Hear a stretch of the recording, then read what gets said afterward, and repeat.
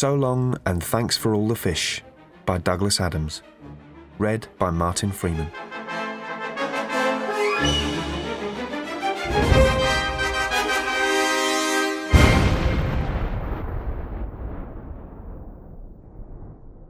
Prologue. Far out in the uncharted backwaters of the unfashionable end of the western spiral arm of the galaxy lies a small, unregarded yellow sun. Orbiting this at a distance of roughly 92 million miles is an utterly insignificant little blue-green planet whose ape-descended life forms are so amazingly primitive that they still think digital watches are a pretty neat idea. This planet has, or had, a problem, which was this. Most of the people living on it were unhappy for pretty much of the time. Many solutions were suggested for this problem, but most of these were largely concerned with the movements of small green pieces of paper, which is odd because on the whole it wasn't the small green pieces of paper which were unhappy. And so the problem remained. Lots of the people were mean, and most of them were miserable, even the ones with digital watches. Many were increasingly of the opinion that they'd all made a big mistake in coming down from the trees in the first place, and some said that even the trees had been a bad move, and that no one should ever have left the oceans. And then, one Thursday, nearly 2,000 years after one man had been nailed to a tree for saying how great it would be to be nice to people for a change, a girl, sitting on her own in a small cafe in Rickmansworth, suddenly realised what it was that had been going wrong all this time, and she finally knew how the world could be made a good and happy place. This time it was right. It would work, and no one would have to get nailed to anything. Sadly, however, before she could get to a phone to tell anyone about it, the Earth was unexpectedly demolished to make way for a new hyperspace bypass, and so the idea was lost, seemingly forever. This is her story. Chapter 1. That evening it was dark early, which was normal for the time of year. It was cold and windy, which was normal. It started to rain, which was particularly normal. A spacecraft landed, which was not. There was nobody around to see it except for some spectacularly stupid quadrupeds who hadn't the faintest idea what to make of it, or whether they were meant to make anything of it, or eat it, or what. So they did what they did to everything, which was to run away from it and try to hide under each other, which never worked. It slipped down out of the clouds, seemingly balanced on a single beam of light. From a distance you would scarcely have noticed it through the lightning and the storm clouds, but seen from close to it was strangely beautiful. A grey craft of elegantly sculpted form, quite small. Of course, one never has the slightest notion what size or shape different species are going to turn out to be, but if you were to take the findings of the latest mid-galactic census report as any kind of accurate guide to statistical averages, you would probably guess that the craft would hold about 6 people, and you would be right. You'd probably guess that anyway. The census report, like most such surveys, had cost an awful lot of money and didn't tell anybody anything they didn't already know, except that every single person in the galaxy had 2.4 legs and owned a hyena. Since this was clearly not true, the whole thing had eventually to be scrapped. The craft slid quietly down through the rain, its dim operating lights seeming to wrap it in tasteful rainbows. It hummed very quietly, a hum which became gradually louder and deeper as it approached the ground, and which, at an altitude of 6 inches, became a heavy throb. At last it dropped, and was quiet. A hatchway opened. A short flight of steps unfolded itself. A light appeared in the opening, a bright light streaming out into the wet night, and shadows moved within. A tall figure appeared in the light, looked around, flinched, and hurried down the steps, carrying a large shopping bag under his arm. He turned and gave a single abrupt wave back to the ship. Already the rain was streaming through his hair. "Thank you," he called out. "Thank you very—" He was interrupted by a sharp crack of thunder. He glanced up apprehensively, and in response to a sudden thought, quickly started to rummage through the large plastic shopping bag, which he now discovered had a hole in the bottom. It had large characters printed on the side which read, to anyone who could decipher the Centaurian alphabet, "Duty-free mega market, Port Braster, Alpha Centauri. Be like the 22nd elephant with heated value in space. Bark." "Hold on," the figure called, waving at the ship. The steps, which had started to fold themselves back through the hatchway, stopped, re-unfolded, and allowed him back in. He emerged again a few seconds later, carrying a battered and threadbare towel, which he shoved into the bag. He waved again, hoisted the bag under his arm, and started to run for the shelter of some trees as, behind him, the spacecraft had already begun its ascent. Lightning flitted through the sky and made the figure pause for a moment, and then hurry onwards, revising his path to give the trees a wide berth. He moved swiftly across the ground, slipping here and there, hunching himself against the rain which was falling now with ever-increasing concentration, as if being pulled from the sky. His feet sloshed through the mud. Thunder grumbled over the hills. He pointlessly wiped the rain off his face and stumbled on. More lights. Not lightning this time, but more diffused and dimmer lights which played slowly over the horizon and faded. The figure paused again on seeing them, and then redoubled his steps, making directly towards the point on the horizon at which they had appeared. And now the ground was becoming steeper, sloping upwards, and after another 200 or 300 yards it led at last to an obstacle. The figure paused to examine the barrier, and then dropped the bag he was carrying over it before climbing over himself. Hardly had the figure touched the ground on the other side, when there came, sweeping out of the rain towards him, a machine, light streaming through the wall of water. The figure pressed back as the machine streaked towards him. It was a low bulbous shape, like a small whale surfing, sleek, grey and rounded, and moving at terrifying speed. The figure instinctively threw up his hands to protect himself, but was hit only by a sluice of water as the machine swept past and off into the night. It was illuminated briefly by another flicker of lightning crossing the sky, which allowed the soaked figure by the roadside a split second to read a small sign at the back of the machine before it disappeared. To the figure's apparent incredulous astonishment, the sign read, "My other car is also a Porsche." Chapter 2. Rob McKenna was a miserable bastard, and he knew it because he'd had a lot of people pointed out to him over the years, and he saw no reason to disagree with them except the obvious one, which was that he liked disagreeing with people, particularly people he disliked, which included, at the last count, everybody. He heaved a sigh and shoved down a gear. The hill was beginning to steepen, and his lorry was heavy with Danish thermostatic radiator controls. It wasn't that he was naturally predisposed to be so surly, at least he hoped not. It was just the rain which got him down. Always the rain. It was raining now, just for a change.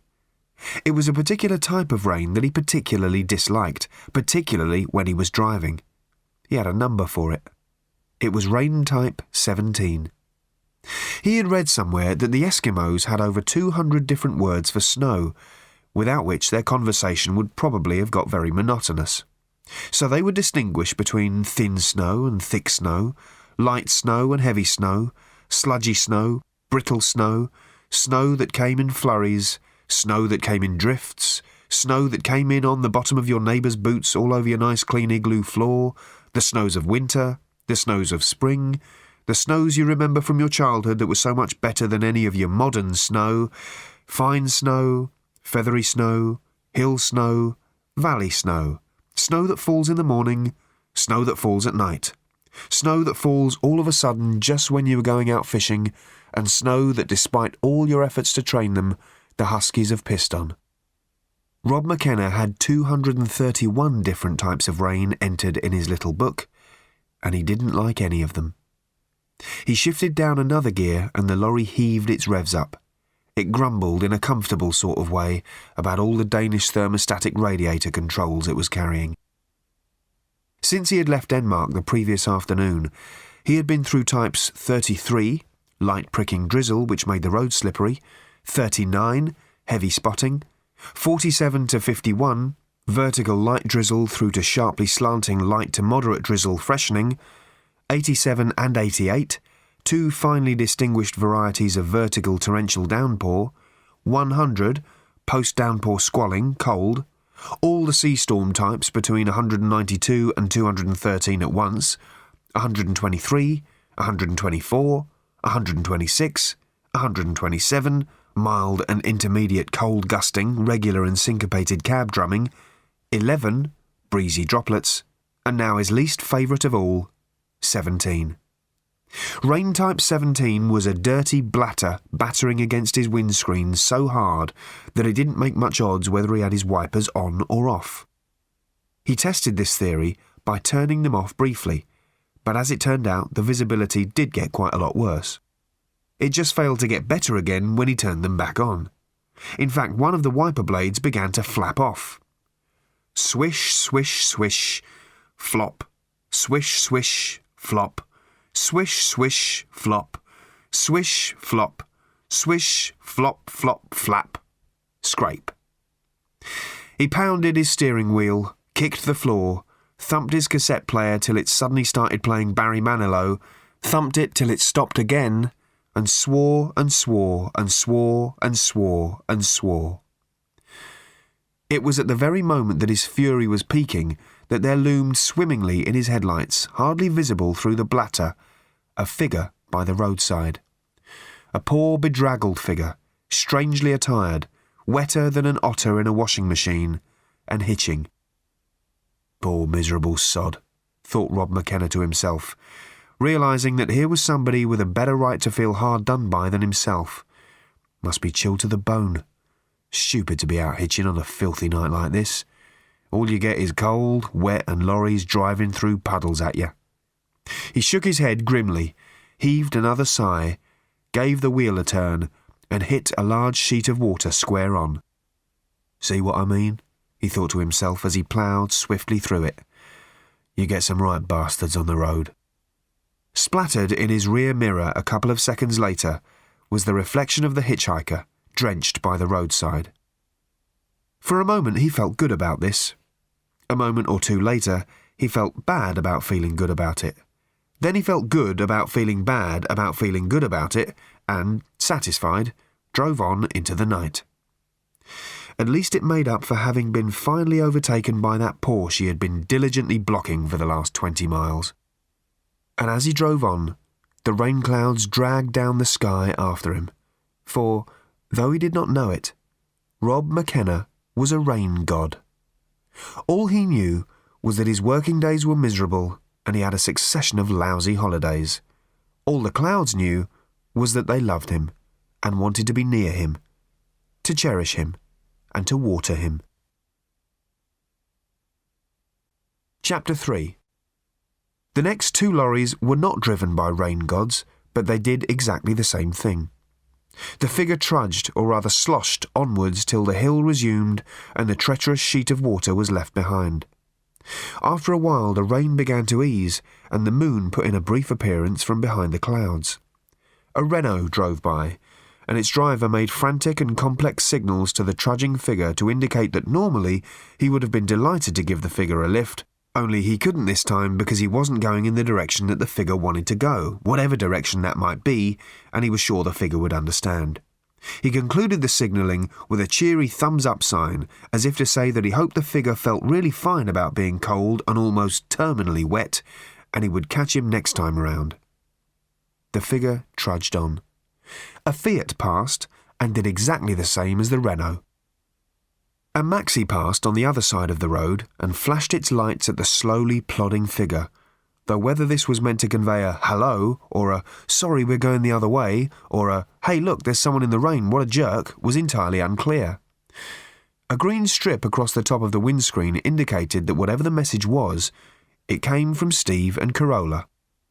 The storm had now definitely abated, and what thunder there was now grumbled over more distant hills like a man saying, and another thing, 20 minutes after admitting he's lost the argument. The air was clearer now, the night cold. Sound travelled rather well.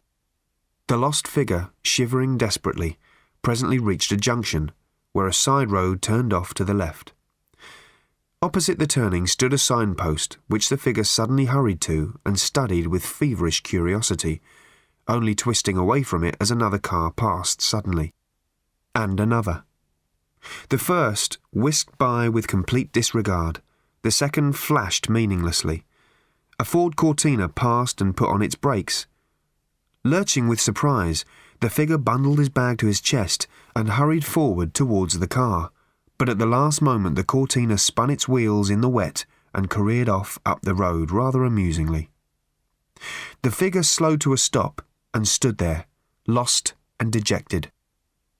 As it chanced, the following day the driver of the Cortina went into hospital to have his appendix out, only due to a rather amusing mix-up, the surgeon removed his leg in error, and before the appendectomy could be rescheduled, the appendicitis complicated into an entertainingly serious case of peritonitis, and justice, in its way, was served. The figure trudged on. A Saab drew to a halt beside him. Its window wound down and a friendly voice said, "Have you come far?" The figure turned towards it. He stopped and grasped the handle of the door. The figure, the car and its door handle were all on a planet called the Earth, a world whose entire entry in the Hitchhiker's Guide to the Galaxy comprised the two words, "mostly harmless." The man who wrote this entry was called Ford Prefect, and he was at this precise moment, on a far-from-harmless world, sitting in a far-from-harmless bar, recklessly causing trouble. Chapter 4. Whether it was because he was drunk, ill, or suicidally insane would not have been apparent to a casual observer, and indeed there were no casual observers in the old Pink Dog Bar on the lower south side of Han Dold City, because it wasn't the sort of place you could afford to do things casually in if you wanted to stay alive. Any observers in the place would have been mean, hawk-like observers, heavily armed, with painful throbbings in their heads, which caused them to do crazy things when they observed things they didn't like. One of those nasty hushes had descended on the place, a sort of missile crisis sort of hush. Even the evil-looking bird perched on a rod in the bar had stopped screeching out the names and addresses of local contract killers, which was a service it provided for free. All eyes were on Ford Prefect. Some of them were on Storks. The particular way in which he was choosing to dice recklessly with death today was by trying to pay for a drinks bill the size of a small defence budget with an American Express card, which was not acceptable anywhere in the known universe. "What are you worried about?" he asked in a cheery kind of voice. "The expiration date? Have you guys never heard of neo-relativity out here? There's whole new areas of physics which can take care of this sort of thing. Time dilation effects, temporal relastatics." "We are not worried about the expiration date," said the man to whom he addressed these remarks, who was a dangerous barman in a dangerous city. His voice was a low, soft purr, like the low, soft purr made by the opening of an ICBM silo. A hand like a side of meat tapped lightly on the bar top, lightly denting it. "Well, that's good then," said Ford, packing his satchel and preparing to leave. The tapping finger reached out and rested lightly on the shoulder of Ford Prefect. It prevented him from leaving. Although the finger was attached to a slab-like hand, and the hand was attached to a club-like forearm, the forearm wasn't attached to anything at all, except in the metaphorical sense that it was attached by a fierce, dog-like loyalty to the bar, which was its home. It had previously been more conventionally attached to the original owner of the bar, who, on his deathbed, had unexpectedly bequeathed it to medical science. Medical science had decided they didn't like the look of it, and had bequeathed it right back to the old Pink Dog Bar. The new barman didn't believe in the supernatural, or poltergeists, or anything kooky like that. He just knew a useful ally when he saw one. The hand sat on the bar. It took orders, it served drinks, it dealt murderously with people who behaved as if they wanted to be murdered. Ford Prefect sat still. "We are not worried about the expiration date," repeated the barman, satisfied that he now had Ford Prefect's full attention. We are worried about the entire piece of plastic." "What?" said Ford. He seemed a little taken aback. "This," said the barman, holding out the card as if it were a small fish whose soul had 3 weeks earlier winged its way to the land where fish are eternally blessed. "We don't accept it." Ford wondered briefly whether to raise the fact that he didn't have any other means of payment on him, but decided for the moment to soldier on. The disembodied hand was now grasping his shoulder lightly but firmly between its finger and thumb. "But you don't understand," said Ford, his expression slowly ripening from a little taken abackness into rank incredulity. "This is the American Express card. It is the finest way of settling bills known to man. Haven't you read their junk mail?" The cheery quality of Ford's voice was beginning to grate on the barman's ears. It sounded like someone relentlessly playing the kazoo during one of the more sombre passages of a war requiem. One of the bones in Ford's shoulder began to grate against another one of the bones in his shoulder, in a way which suggested that the hand had learned the principles of pain from a highly skilled chiropractor. He hoped he could get this business settled before the hand started to grate one of the bones in his shoulder against any of the bones in different parts of his body. Luckily, the shoulder it was holding was not the one he had his satchel slung over. The barman slid the card back across the bar at Ford. "We have never," he said with muted savagery, "heard of this thing." This was hardly surprising. Ford had only acquired it through a serious computer error towards the end of the 15 years' sojourn he had spent on the planet Earth. Exactly how serious, the American Express Company had got to know very rapidly, and the increasingly strident and panic-stricken demands of its debt collection department were only silenced by the unexpected demolition of the entire planet by the Vogons to make way for a new hyperspace bypass. He had kept it ever since because he found it useful to carry a form of currency that no one would accept. "Credit?" he said. "Ah!" These two words were usually coupled together in the old Pink Dog bar. "I thought," gasped Ford, "that this was meant to be a class establishment." He glanced around at the motley collection of thugs, pimps, and record company executives that skulked on the edges of the dim pools of light with which the dark shadows of the bar's inner recesses were pitted. They were all very deliberately looking in any direction but his now, carefully picking up the threads of their former conversations about murders, drug rings, and music publishing deals. They knew what would happen now, and didn't want to watch in case it put them off their drinks. "You gonna die, boy," the barman murmured quietly at Ford Prefect, and the evidence was on his side. The bar used to have one of those signs hanging up which said, "Please don't ask for credit as a punch in the mouth often offends," but in the interest of strict accuracy, this was altered to, "Please don't ask for credit because having your throat torn out by a savage bird while a disembodied hand smashes your head against the bar often offends." However, this made an unreadable mess of the notice, and anyway didn't have the same ring to it, so it was taken down again. It was felt that the story would get about of its own accord, and it had. "Let me look at the bill again," said Ford. He picked it up and studied it thoughtfully under the malevolent gaze of the barman and the equally malevolent gaze of the bird, which was currently gouging great furrows in the bar top with its talons. It was a rather lengthy piece of paper. At the bottom of it was a number which looked like one of those serial numbers you find on the underside of stereo sets, which always take so long to copy onto the registration form. He had, after all, been in the bar all day. He had been drinking a lot of stuff with bubbles in it, and he had bought an awful lot of rounds for all the pimps, thugs, and record executives who suddenly couldn't remember who he was. He cleared his throat rather quietly and patted his pockets. There was, as he knew, nothing in them. He rested his left hand lightly but firmly on the half-open flap of his satchel. The disembodied hand renewed its pressure on his right shoulder. "You see," said the barman, and his face seemed to wobble evilly in front of Ford's, "I have a reputation to think of. You see that, don't you?" This is it, thought Ford. There was nothing else for it.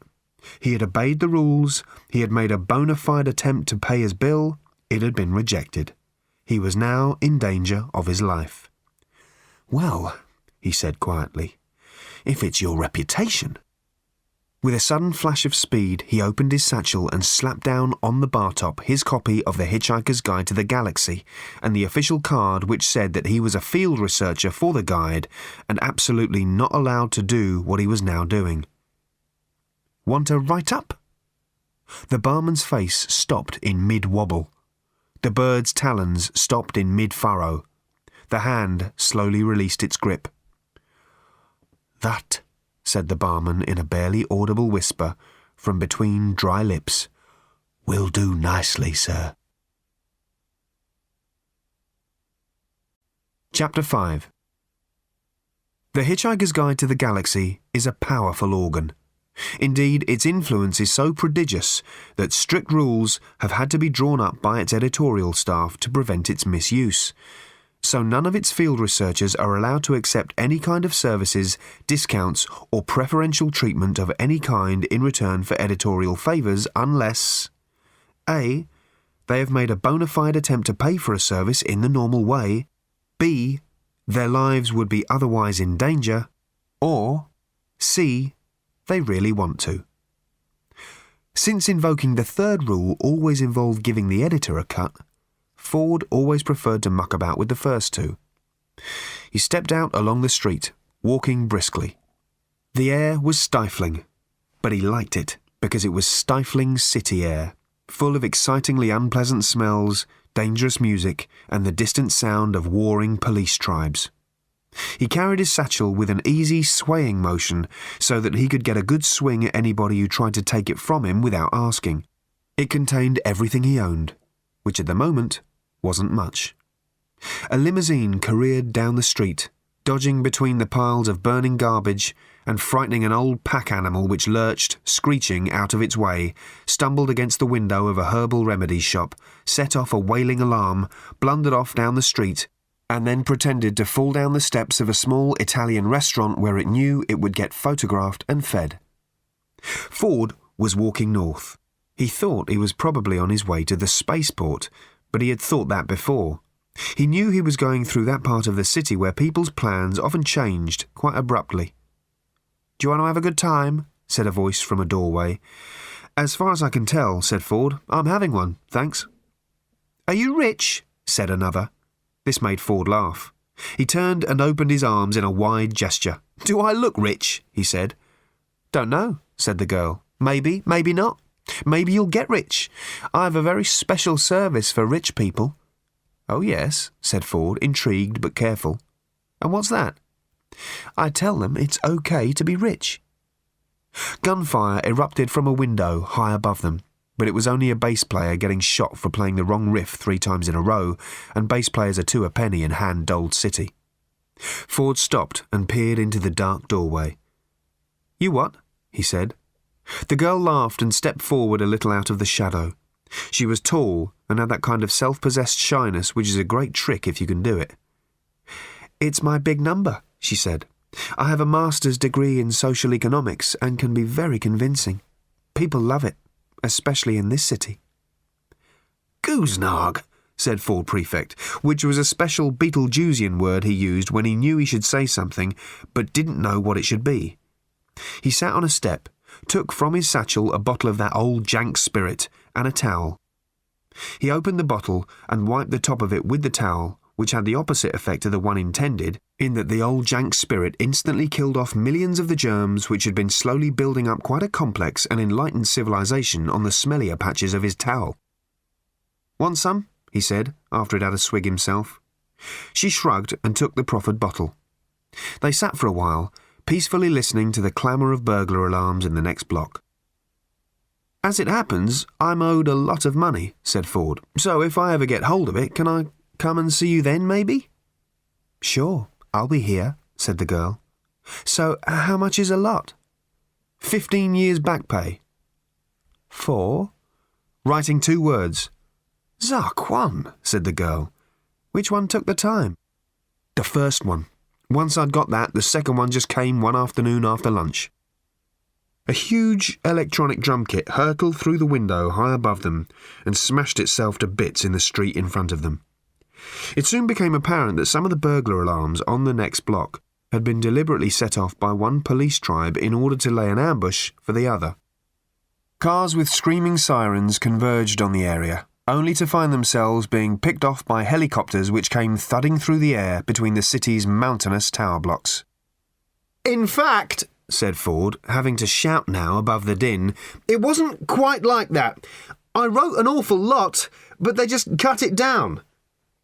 He took his copy of the guide back out of his satchel. Then the planet got demolished, he shouted. Really worthwhile job, eh? They've still got to pay me, though. You work for that thing? The girl yelled back. Yeah. Good number. You want to see the stuff I wrote? He shouted. Before it gets erased? The new revisions are due to be released tonight over the net. Someone must have found out that the planet I spent 15 years on has been demolished by now. They missed it on the last few revisions, but it can't escape their notice forever. It's getting impossible to talk, isn't it? What? She shrugged and pointed upwards. There was a helicopter above them now which seemed to be involved in a side skirmish with the band upstairs. Smoke was billowing from the building. The sound engineer was hanging out of the window by his fingertips, and a maddened guitarist was beating on his fingers with a burning guitar. The helicopter was firing at all of them. Can we move? They wandered down the street, away from the noise. They ran into a street theatre group which tried to do a short play for them about the problems of the inner city, but then gave up and disappeared into the small restaurant most recently patronised by the pack animal. All the time, Ford was poking at the interface panel of the guide. They ducked into an alleyway. Ford squatted on a garbage can while information began to flood over the screen of the guide. He located his entry. Earth, mostly harmless. Almost immediately the screen became a mass of system messages. "Here it comes," he said. "Please wait," said the messages. "Entries are being updated over the sub-ether net. This entry is being revised. The system will be down for 10 seconds. At the end of the alley, a steel grey limousine crawled past. "Hey, look," said the girl. "If you get paid, look me up. I'm a working girl and there are people over there who need me. I gotta go." She brushed aside Ford's half-articulated protests and left him sitting dejectedly on his garbage can, preparing to watch a large swathe of his working life being swept away electronically into the ether. Out in the street, things had calmed down a little. The police battle had moved off to other sectors of the city. The few surviving members of the rock band had agreed to recognise their musical differences and pursue solo careers. The street theatre group were re-emerging from the Italian restaurant with the pack animal, telling it they would take it to a bar they knew where it would be treated with a little respect, and a little way further on, the steel grey limousine was parked silently by the curbside. The girl hurried towards it. Behind her, in the darkness of the alley, a green flickering glow was bathing Ford Prefect's face, and his eyes were slowly widening in astonishment. For where he had expected to find nothing, an erased closed-off entry, there was instead a continuous stream of data. Text, diagrams, figures and images, moving descriptions of surf on Australian beaches, yogurt on Greek islands, restaurants to avoid in Los Angeles, currency deals to avoid in Istanbul, weather to avoid in London, bars to go everywhere. Pages and pages of it. It was all there. Everything he had written. With a deepening frown of blank incomprehension, he went backwards and forwards through it, stopping here and there at various entries. Tips for aliens in New York. Land anywhere, Central Park, anywhere. No one will care, or indeed even notice. Surviving. Get a job as a cab driver immediately. A cab driver's job is to drive people anywhere they want to go in big yellow machines called taxis. Don't worry if you don't know how the machine works and you can't speak the language, don't understand the geography or indeed the basic physics of the area, and have large green antennae growing out of your head. Believe me, this is the best way of staying inconspicuous. If your body is really weird, try showing it to people in the streets for money. Amphibious life forms from any of the worlds in the Swelling, Noxious or Nausalia systems will particularly enjoy the East River, which is said to be richer in those lovely life-giving nutrients than the finest and most virulent laboratory slime yet achieved. Having fun. This is the big section. It is impossible to have more fun without electrocuting your pleasure centres. Ford flipped the switch, which he saw was now marked Mode Execute Ready, instead of the now old-fashioned Access Standby, which had so long ago replaced the appallingly Stone Age off. This was a planet he had seen completely destroyed, seen with his own 2 eyes, or rather blinded as he had been by the hellish disruption of air and light, felt with his own 2 feet as the ground had started to pound at him like a hammer, bucking, roaring, gripped by tidal waves of energy pouring out of the loathsome yellow Vogon ships. And then at last, 5 seconds after the moment he had determined as being the last possible moment had already passed, the gently swinging nausea of dematerialization as he and Arthur Dent had been beamed up through the atmosphere like a sports broadcast. There was no mistake. There couldn't have been. The Earth had definitely been destroyed. Definitely. Definitely. Boiled away into space. And yet here, he activated the guide again, was his own entry on how you would set about having a good time in Bournemouth, Dorset, England, which he had always prided himself on as being one of the most baroque pieces of invention he had ever delivered. He read it again and shook his head in sheer wonder. Suddenly he realised what the answer to the problem was, and it was this, that something very weird was happening. And if something very weird was happening, he thought, he wanted it to be happening to him. He stashed the guide back in his satchel and hurried out onto the street again. Walking north again, he passed a steel-grey limousine parked by the curbside, and from a nearby doorway he heard a soft voice saying, "It's okay, honey, it's really okay. You got to learn to feel good about it. Look at the way the whole economy is structured."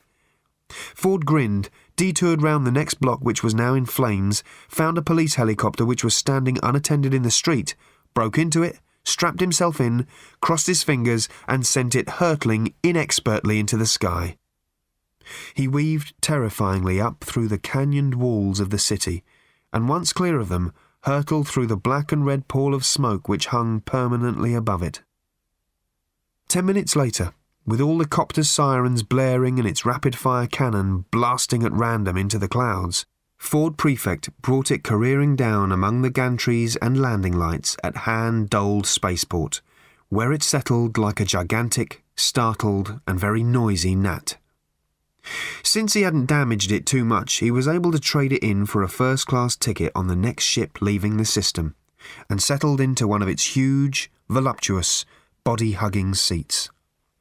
This was going to be fun, he thought to himself, as the ship blinked silently across the insane distances of deep space and the cabin service got into its full, extravagant swing.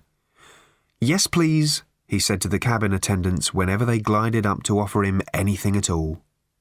He smiled with a curious kind of manic joy as he flipped again through the mysteriously reinstated entry on the planet Earth. He had a major piece of unfinished business that he would now be able to attend to, and was terribly pleased that life had suddenly furnished him with a serious goal to achieve. It suddenly occurred to him to wonder where Arthur Dent was, and if he knew. Arthur Dent was 1,437 light-years away in a Saab, and anxious. Behind him in the back seat was a girl who had made him crack his head on the door as he climbed in. He didn't know if it was just because she was the first female of his own species that he had laid eyes on in years, or what it was, but he felt stupefied with... "This is absurd," he told himself. "Calm down," he told himself. "You are not," he continued to himself in the firmest internal voice he could muster, "in a fit and rational state.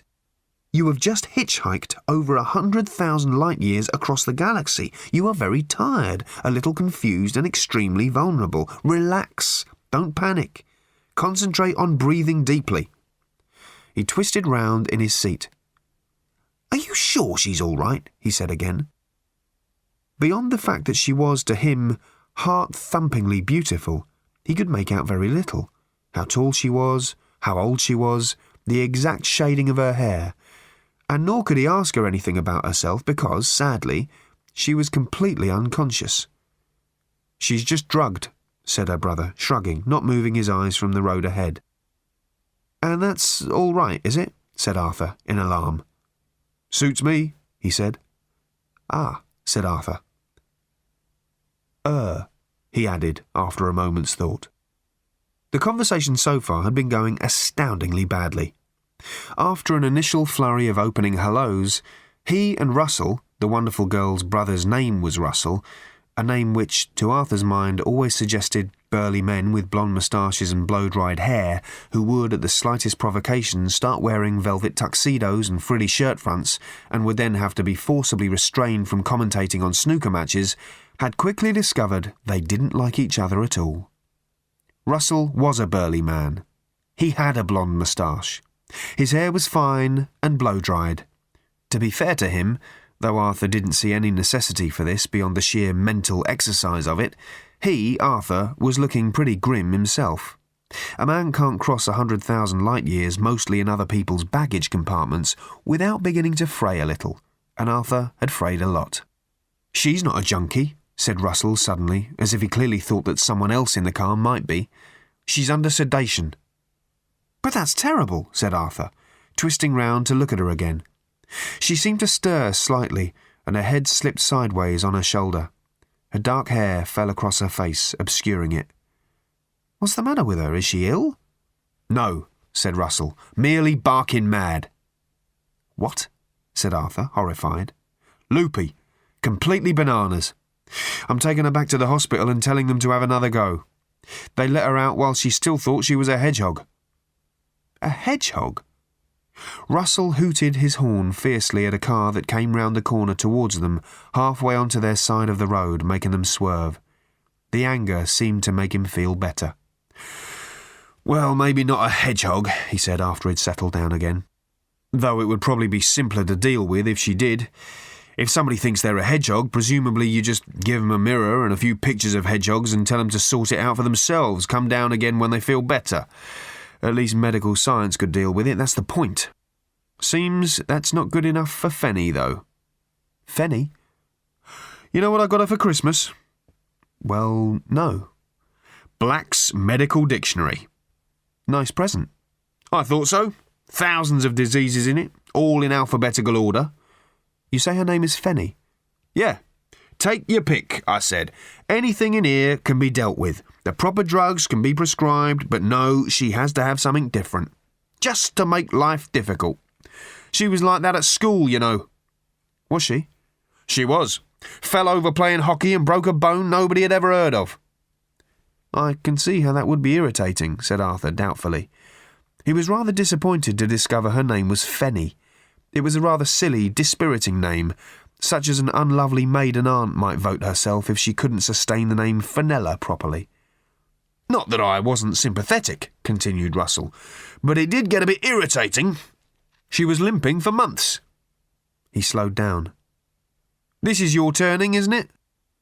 "Ah, no," said Arthur. 5 miles further on, if that's all right." "OK," said Russell after a very tiny pause to indicate that it wasn't, and speeded up again. It was in fact Arthur's turning, but he couldn't leave without finding out something more about this girl who seemed to have taken such a grip on his mind without even waking up. He could take either of the next 2 turnings. They led back to the village that had been his home, though what he would find there he hesitated to imagine. Familiar landmarks had been flitting by, ghost-like in the dark, giving rise to the shudders that only very, very normal things can create, when seen where the mind is unprepared for them, and in an unfamiliar light.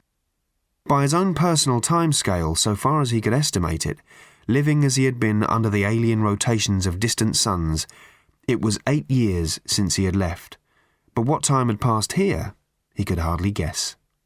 Indeed, what events had passed were beyond his exhausted comprehension, because this planet, his home, should not be here. 8 years ago, at lunchtime, this planet had been demolished, utterly destroyed, by the huge yellow Vogon ships which had hung in the lunchtime sky as if the law of gravity was no more than a local regulation, and breaking it no more than a parking offence. "Delusions," said Russell. "What?" said Arthur, started out of his train of thought. "She says she suffers from strange delusions that she's living in the real world. It's no good telling her that she is living in the real world, because she just says that's why the delusions are so strange. Don't know about you, but I find that kind of conversation pretty exhausting. Give her the tablets and piss off for a beer is my answer. I mean, you can only muck about so much, can't you?" Arthur frowned, not for the first time. "Well, and all this dreams and nightmare stuff, and the doctor's going on about strange jumps in her brainwave patterns." "Jumps?" "This," said Fenny. Arthur whirled round in his seat and stared into her suddenly open but utterly vacant eyes. Whatever she was looking at wasn't in the car. Her eyes fluttered, her head jerked once, and then she was sleeping peacefully. "What did she say?" he asked anxiously. "She said, 'This.'" "This what?" "This what? How the heck should I know? This hedgehog, that chimney pot, the other pair of Don Alfonso's tweezers. She's barking mad. I thought I'd mention that." "You don't seem to care very much." Arthur tried to say it as matter-of-factly as possible, but it didn't seem to work. "Look, Buster." "OK, I'm sorry, it's none of my business. I didn't mean it to sound like that," said Arthur. "I know you care a lot, obviously," he added, lying. "I know that you have to deal with it somehow. You'll have to excuse me. I just hitched from the other side of the Horsehead Nebula." He stared furiously out of the window. He was astonished that of all the sensations fighting for room in his head on this night as he returned to the home that he thought had vanished into oblivion forever, the one that was compelling him was an obsession with this bizarre girl of whom he knew nothing other than that she had said "this" to him, and that he wouldn't wish her brother on a Vogon. "So, what were the jumps, these jumps you mentioned?" he went on to say as quickly as he could. "Look, this is my sister. I don't even know why I'm talking to you about—" "OK, I'm sorry. Perhaps you'd better let me out. This is—" At the moment he said it, it became impossible, because the storm which had passed them by suddenly erupted again. Lightning belted through the sky, and someone seemed to be pouring something which closely resembled the Atlantic Ocean over them through a sieve. Russell swore and steered intently for a few seconds as the sky blattered at them. He worked out his anger by rashly accelerating to pass a lorry marked McKenna's All-Weather Haulage. The tension eased as the rain subsided. "It started with all that business of the CIA agent they found in the reservoir when everybody had all the hallucinations and everything, you remember?" Arthur wondered for a moment whether to mention again that he had just hitchhiked back from the other side of the Horsehead Nebula, and was, for this and various other related and astounding reasons, a little out of touch with recent events, but he decided it would only confuse matters further. "No," he said. "That was the moment she cracked up. She was in a cafe somewhere, Rickmansworth. Don't know what she was doing there, but that was where she cracked up. Apparently she stood up, calmly announced that she had undergone some extraordinary revelation or something, wobbled a bit, looked confused, and finally collapsed, screaming into an egg sandwich." Arthur winced. "I'm very sorry to hear that," he said, a little stiffly. Russell made a sort of grumping noise. "So what," said Arthur, in an attempt to piece things together, "was the CIA agent doing in the reservoir?" "Bobbing up and down, of course. He was dead." "But what—" "Come on, you remember all that stuff, the hallucinations? Everyone said it was the CIA experimenting with drug warfare or something. Some crackpot theory that instead of invading a country it would be much cheaper and more effective to make everyone think they'd been invaded." "What hallucinations were those, exactly?" said Arthur in a rather quiet voice. "What do you mean, what hallucinations? I'm talking about all that stuff with the big yellow ships, everyone going crazy and saying we're going to die, and then pop, they vanished as the effect wore off. The CIA denied it, which meant it must be true." Arthur's head went a little swimmy. His hand grabbed at something to steady himself and gripped it tightly. His mouth made little opening and closing movements, as if it was on his mind to say something, but nothing emerged. "Anyway," continued Russell, "whatever drug it was didn't seem to wear off so fast with Fenny. I was all for suing the CIA, but a lawyer friend of mine said it would be like trying to attack a lunatic asylum with a banana, so..." He shrugged. "The Vogon," squeaked Arthur. "The yellow ships. Vanished?" "Well, of course they did. They were hallucinations," said Russell, and looked at Arthur oddly. "You trying to say you don't remember any of this? Where have you been, for heaven's sake?" This was, to Arthur, such an astonishingly good question that he half leapt out of his seat with shock. "Christ!" yelled Russell, fighting to control the car, which was suddenly trying to skid. He pulled it out of the path of an oncoming lorry and swerved up onto a grass bank. As the car lurched to a halt, the girl in the back was thrown against Russell's seat and collapsed awkwardly. Arthur twisted round in horror. "Is she all right?" he blurted out. Russell swept his hands angrily back through his blow-dried hair. He tugged at his blonde moustache.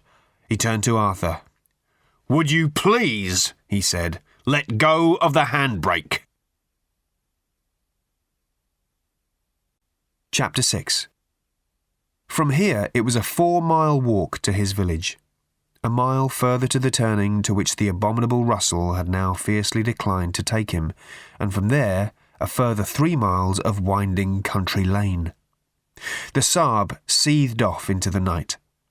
Arthur watched it go, as stunned as a man might be who, having believed himself to be totally blind for 5 years, suddenly discovers that he had merely been wearing too large a hat. He shook his head sharply in the hope that it might dislodge some salient fact which would fall into place and make sense of an otherwise utterly bewildering universe. But since the salient fact, if there was one, entirely failed to do this, he set off up the road again, hoping that a good vigorous walk, and maybe even some good painful blisters, would help to reassure him of his own existence at least, if not his sanity. It was 10:30 when he arrived, a fact he discovered from the steamed and greasy window of the Horse and Groom pub, in which there had hung for many years a battered old Guinness clock which featured a picture of an emu with a pint glass jammed rather amusingly down its throat. This was the pub at which he had passed the fateful lunchtime during which first his house, and then the entire planet Earth, had been demolished, or rather had seemed to be demolished. No, damn it, had been demolished. Because if it hadn't, then where the bloody heck had he been for the last 8 years? And how had he got there if not in one of the big yellow Vogon ships which the appalling Russell had just been telling him were merely drug-induced hallucinations? And yet if it had been demolished, what was he currently standing on? He jammed the brake on this line of thought because it wasn't going to get him any further than it had the last 20 times he'd been over it. He started again. This was the pub at which he had passed the fateful lunchtime during which whatever it was had happened that he was going to sort out later had happened, and it still didn't make sense. He started again. This was the pub in which... This was a pub. Pubs served drinks, and he could certainly do with one. Satisfied that his jumbled thought processes had at last arrived at a conclusion, and a conclusion he was happy with, even if it wasn't the one he had set out to achieve, he strode towards the door. And stopped. A small, black, wire-haired terrier ran out from behind a low wall and then, catching sight of Arthur, began to snarl. Now Arthur knew this dog, and he knew it well. It belonged to an advertising friend of his, and was called Know-Nothing Bozo the Non-Wonder Dog, because the way its hair stood up on its head reminded people of the President of the United States of America, and the dog knew Arthur, or at least should do. It was a stupid dog, could not even read an auto cue, which was why some people had protested about its name, but it should at least have been able to recognise Arthur, instead of standing there, hackles raised, as if Arthur was the most fearful apparition ever to intrude upon its feeble-witted life. This prompted Arthur to go and peer at the window again, this time with an eye not for the asphyxiating emu, but for himself. Seeing himself for the first time suddenly in a familiar context, he had to admit that the dog had a point.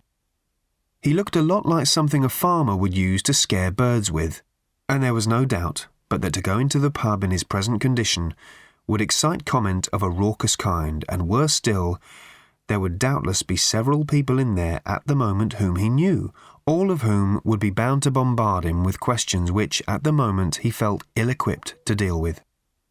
Will Smithers, for instance, the owner of Know-Nothing Bozo, the non-wonder dog, an animal so stupid that it had been sacked from one of Will's own commercials for being incapable of knowing which dog food it was supposed to prefer, despite the fact that the meat in all the other bowls had had engine oil poured over it. Will would definitely be in there. Here was his dog, there was his car, a grey Porsche 928S with a sign in the back window which read, "My other car is also a Porsche. Damn him." He stared at it and realised that he had just learned something he hadn't known before. Will Smithers, like most of the overpaid and under-scrupulous bastards Arthur knew in advertising, made a point of changing his car every August so that he could tell people his accountant made him do it, though the truth was that his accountant was trying like hell to stop him, what with all the alimony he had to pay and so on, and this was the same car Arthur remembered him having before. The number plate proclaimed its year. Given that it was now winter, and that the event which had caused Arthur so much trouble 8 of his personal years ago had occurred at the beginning of September, less than 6 or 7 months could have passed here. He stood terribly still for a moment, and let Know-Nothing Bozo jump up and down yapping at him. He was suddenly stunned by a realisation he could no longer avoid, which was this. He was now an alien on his own world. Try as they might, no one was even going to be able to believe his story. Not only did it sound perfectly potty, but it was flatly contradicted by the simplest observable facts. Was this really the Earth? Was there the slightest possibility that he had made some extraordinary mistake? The pub in front of him was unbearably familiar to him in every detail, every brick, every piece of peeling paint, and inside he could sense its familiar, stuffy, noisy warmth, its exposed beams, its unauthentic cast-iron light fittings, its bar sticky with beer that people he knew had put their elbows in, overlooked by cardboard cutouts of girls with packets of peanuts stapled all over their breasts. It was all the stuff of his home, his world. He even knew this blasted dog. "Hey, Know-Nothing!" The sound of Will Smithers' voice meant he had to decide what to do quickly. If he stood his ground, he would be discovered, and the whole circus would begin. To hide would only postpone the moment, and it was bitterly cold now. The fact that it was Will made the choice easier. It wasn't that Arthur disliked him as such. Will was quite fun. It was just that he was fun in such an exhausting way because, being in advertising, he always wanted you to know how much fun he was having and where he had got his jacket from. Mindful of this, Arthur hid behind a van. "Hey, Know-Nothing, what's up?" The door opened and Will came out, wearing a leather flying jacket that he'd got a mate of his at the Road Research Laboratory to crash a car into specially, in order to get that battered look. Know-Nothing yelped with delight and, having got the attention it wanted, was happy to forget Arthur. Will was with some friends, and they had a game they played with the dog. "Commies!" they all shouted at the dog in chorus. "Commies, commies, commies!" The dog went berserk with barking, prancing up and down, yapping its little heart out, beside itself in transports of ecstatic rage. They all laughed and cheered it on, then gradually dispersed to their various cars and disappeared into the night. Well, that clears one thing up, thought Arthur from behind the van. This is quite definitely the planet I remember. Chapter 7. His house was still there. How or why he had no idea. He had decided to go and have a look while he was waiting for the pub to empty, so that he could go and ask the landlord for a bed for the night when everyone else had gone. And there it was. He hurriedly let himself in with the key he kept under a stone frog in the garden, because, astoundingly, the phone was ringing. He had heard it faintly all the way up the lane, and had started to run as soon as he realised where the sound was coming from. He hurriedly let himself in with the key he kept under a stone frog in the garden, because, astoundingly, the phone was ringing. The door had to be forced open because of the astonishing accumulation of junk mail on the doormat. It jammed itself stuck on what he would later discover were 14 identical, personally addressed invitations to apply for a credit card he already had, 17 identical threatening letters for non-payment of bills on a credit card he didn't have, 33 identical letters saying that he personally had been specially selected as a man of taste and discrimination who knew what he wanted and where he was going in today's sophisticated jet-setting world, and would he therefore like to buy some grotty wallet, and also a dead tabby kitten. He rammed himself through the relatively narrow opening afforded by all this, stumbled through a pile of wine offers that no discriminating connoisseur would want to miss, slithered over a heap of beach villa holidays, blundered up the dark stairs to his bedroom, and got to the phone just as it stopped ringing. He collapsed, panting, onto his cold, musty-smelling bed, and for a few minutes stopped trying to prevent the world from spinning round his head in the way it obviously wanted to. When it had enjoyed its little spin and had calmed down a bit, Arthur reached out for the bedside light, not expecting it to come on. To his surprise, it did. This appealed to Arthur's sense of logic. Since the electricity board cut him off without fail every time he paid his bill, it seemed only reasonable that they should leave him connected when he didn't. Sending them money obviously only drew attention to yourself. The room was much as he had left it, i.e., festeringly untidy, though the effect was muted a little by a thick layer of dust. Half-read books and magazines nestled amongst piles of half-used towels. Half pairs of socks reclined in half-drunk cups of coffee. What was once a half-eaten sandwich had now half-turned into something that Arthur entirely didn't want to know about. Bung a fork of lightning through this lot, he thought to himself, and you'd start the evolution of life off all over again. There was only one thing in the room that was different. For a moment or so he couldn't see what the one thing that was different was, because it too was covered in a film of disgusting dust. Then his eyes caught it and stopped. It was next to a battered old television on which it was only possible to watch Open University study courses, because if it tried to show anything more exciting it would break down. It was a box. Arthur pushed himself up on his elbows and peered at it. It was a grey box with a kind of dull lustre to it. It was a cubic grey box, just over a foot on a side. It was tied with a single grey ribbon, knotted into a neat bow on the top. He got up, walked over and touched it in surprise. Whatever it was clearly gift-wrapped, neatly and beautifully, and was waiting for him to open it. Cautiously, he picked it up and carried it back to the bed. He brushed the dust off the top and loosened the ribbon. The top of the box was a lid, with a flap tucked into the body of the box. He untucked it and looked into the box. In it was a glass globe, nestling in fine grey tissue paper. He drew it out carefully. It wasn't a proper globe, because it was open at the bottom, or, as Arthur realised turning it over, at the top, with a thick rim. It was a bowl. A fish bowl. It was made of the most wonderful glass, perfectly transparent yet with an extraordinary silver-grey quality, as if crystal and slate had gone into its making. Arthur slowly turned it over and over in his hands. It was one of the most beautiful objects he had ever seen, but he was entirely perplexed by it. He looked into the box, but other than the tissue paper there was nothing. On the outside of the box there was nothing. He turned the bowl round again. It was wonderful. It was exquisite. But it was a fish bowl. He tapped it with his thumbnail and it rang with a deep and glorious chime which was sustained for longer than seemed possible, and when at last it faded, seemed not to die away, but to drift off into other worlds, as into a deep-sea dream. Entranced, Arthur turned it round yet again, and this time the light from the dusty little bedside lamp caught it at a different angle and glittered on some fine abrasions on the fish bowl's surface.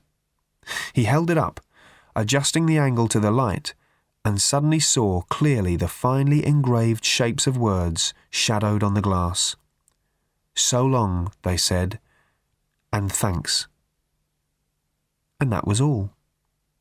He blinked and understood nothing.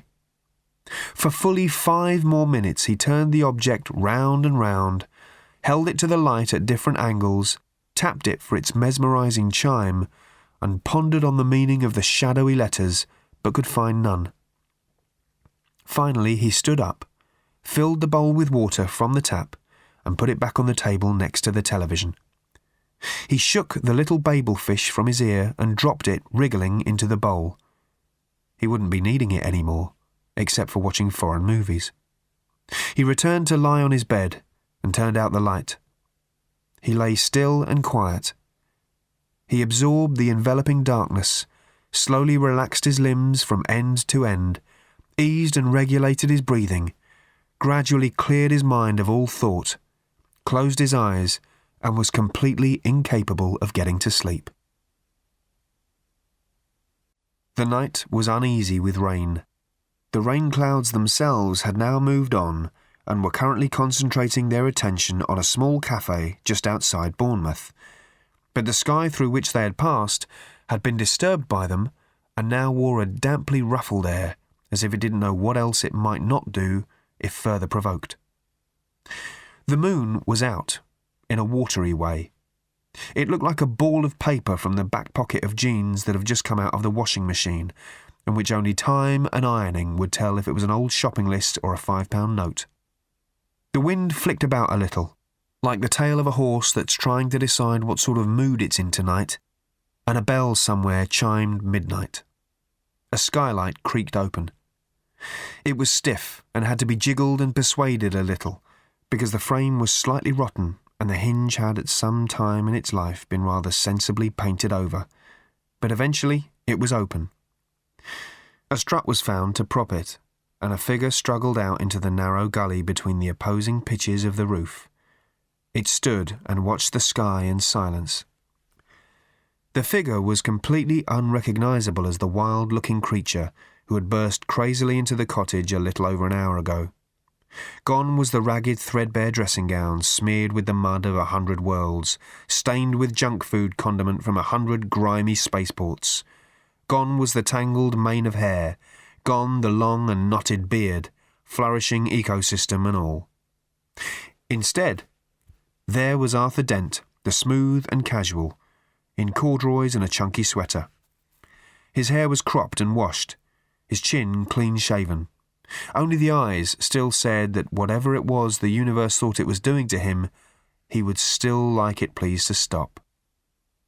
They were not the same eyes with which he had last looked out at this particular scene, and the brain which interpreted the images the eyes resolved was not the same brain. There had been no surgery involved, just the continual wrenching of experience. The night seemed like an alive thing to him at this moment, the dark earth around him a being in which he was rooted. He could feel like a tingle on distant nerve ends the flood of a far river, the roll of invisible hills, the knot of heavy rain clouds parked somewhere away to the south. He could sense, too, the thrill of being a tree, which was something he hadn't expected. He knew that it felt good to curl your toes in the earth, but he'd never realised it could feel quite as good as that. He could sense an almost unseemly wave of pleasure reaching out to him all the way from the New Forest. He must try this summer, he thought, and see what having leaves felt like. From another direction he felt the sensation of being a sheep startled by a flying saucer, but it was virtually indistinguishable from the feeling of being a sheep startled by anything else it ever encountered, for they were creatures who learned very little on their journey through life, and would be startled to see the sun rising in the morning and astonished by all the green stuff in the fields. He was surprised to find he could feel the sheep being startled by the sun that morning and the morning before, and being startled by a clump of trees the day before that. He could go further and further back, but it got dull because all it consisted of was sheep being startled by things they had been startled by the day before. He left the sheep and let his mind drift outwards sleepily in developing ripples. It felt the presence of other minds, hundreds of them, thousands in a web, some sleepy, some sleeping, some terribly excited, one fractured. One fractured. He passed it fleetingly and tried to feel for it again, but it eluded him like the other card with an apple on it in a memory course. He felt a spasm of excitement because he knew instinctively who it was, or at least knew who it was he wanted it to be. And once you know what it is you want to be true, instinct is a very useful device for enabling you to know that it is. He instinctively knew that it was Fenny, and that he wanted to find her, but he could not. By straining too much for it, he could feel he was losing this strange new faculty, so he relaxed the search and let his mind wander more easily once more. And again, he felt the fracture. Again, he couldn't find it. This time, whatever his instinct was busy telling him it was all right to believe, he wasn't certain that it was Fenny, or perhaps it was a different fracture this time. It had the same disjointed quality, but it seemed a more general feeling of fracture, deeper, not a single mind, maybe not a mind at all. It was different. He let his mind sink slowly and widely into the earth, rippling, seeping, sinking. He was following the earth through its days, drifting with the rhythms of its myriad pulses, seeping through the webs of its life, swelling with its tides, turning with its weight. Always the fracture kept returning, a dull, disjointed, distant ache. And now he was flying through a land of light. The light was time. The tides of it were days receding. The fracture he had sensed, the second fracture, lay in the distance before him, across the land, the thickness of a single hair across the dreaming landscape of the days of earth. And suddenly he was upon it. He danced dizzily over the edge as the dreamland dropped sheer away beneath him, a stupefying precipice into nothing, him wildly twisting, clawing at nothing, flailing in horrifying space, spinning, falling.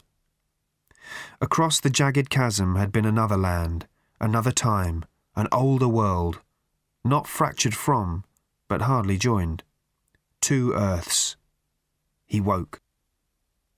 A cold breeze brushed the feverish sweat standing on his forehead. The nightmare was spent, and so he felt was he. His shoulders dropped. He gently rubbed his eyes with the tips of his fingers. At last he was sleepy as well as very tired. As to what it meant, if it meant anything at all, he would think about in the morning. For now he would go to bed and sleep. His own bed, his own sleep. He could see his house in the distance, and wondered why this was. It was silhouetted against the moonlight, and he recognised its rather dull, blockish shape. He looked about him, and noticed that he was about 18 inches above the rose bushes of one of his neighbours, John Ainsworth. His rose bushes were carefully tended, pruned back for the winter, strapped to canes and labelled, and Arthur wondered what he was doing above them. He wondered what was holding him there, and when he discovered that nothing was holding him there, he crashed awkwardly to the ground. He picked himself up, brushed himself down, and hobbled back to his house on a sprained ankle. He undressed and toppled into bed. While he was asleep, the phone rang again. It rang for fully 15 minutes and caused him to turn over twice. It never, however, stood a chance of waking him up.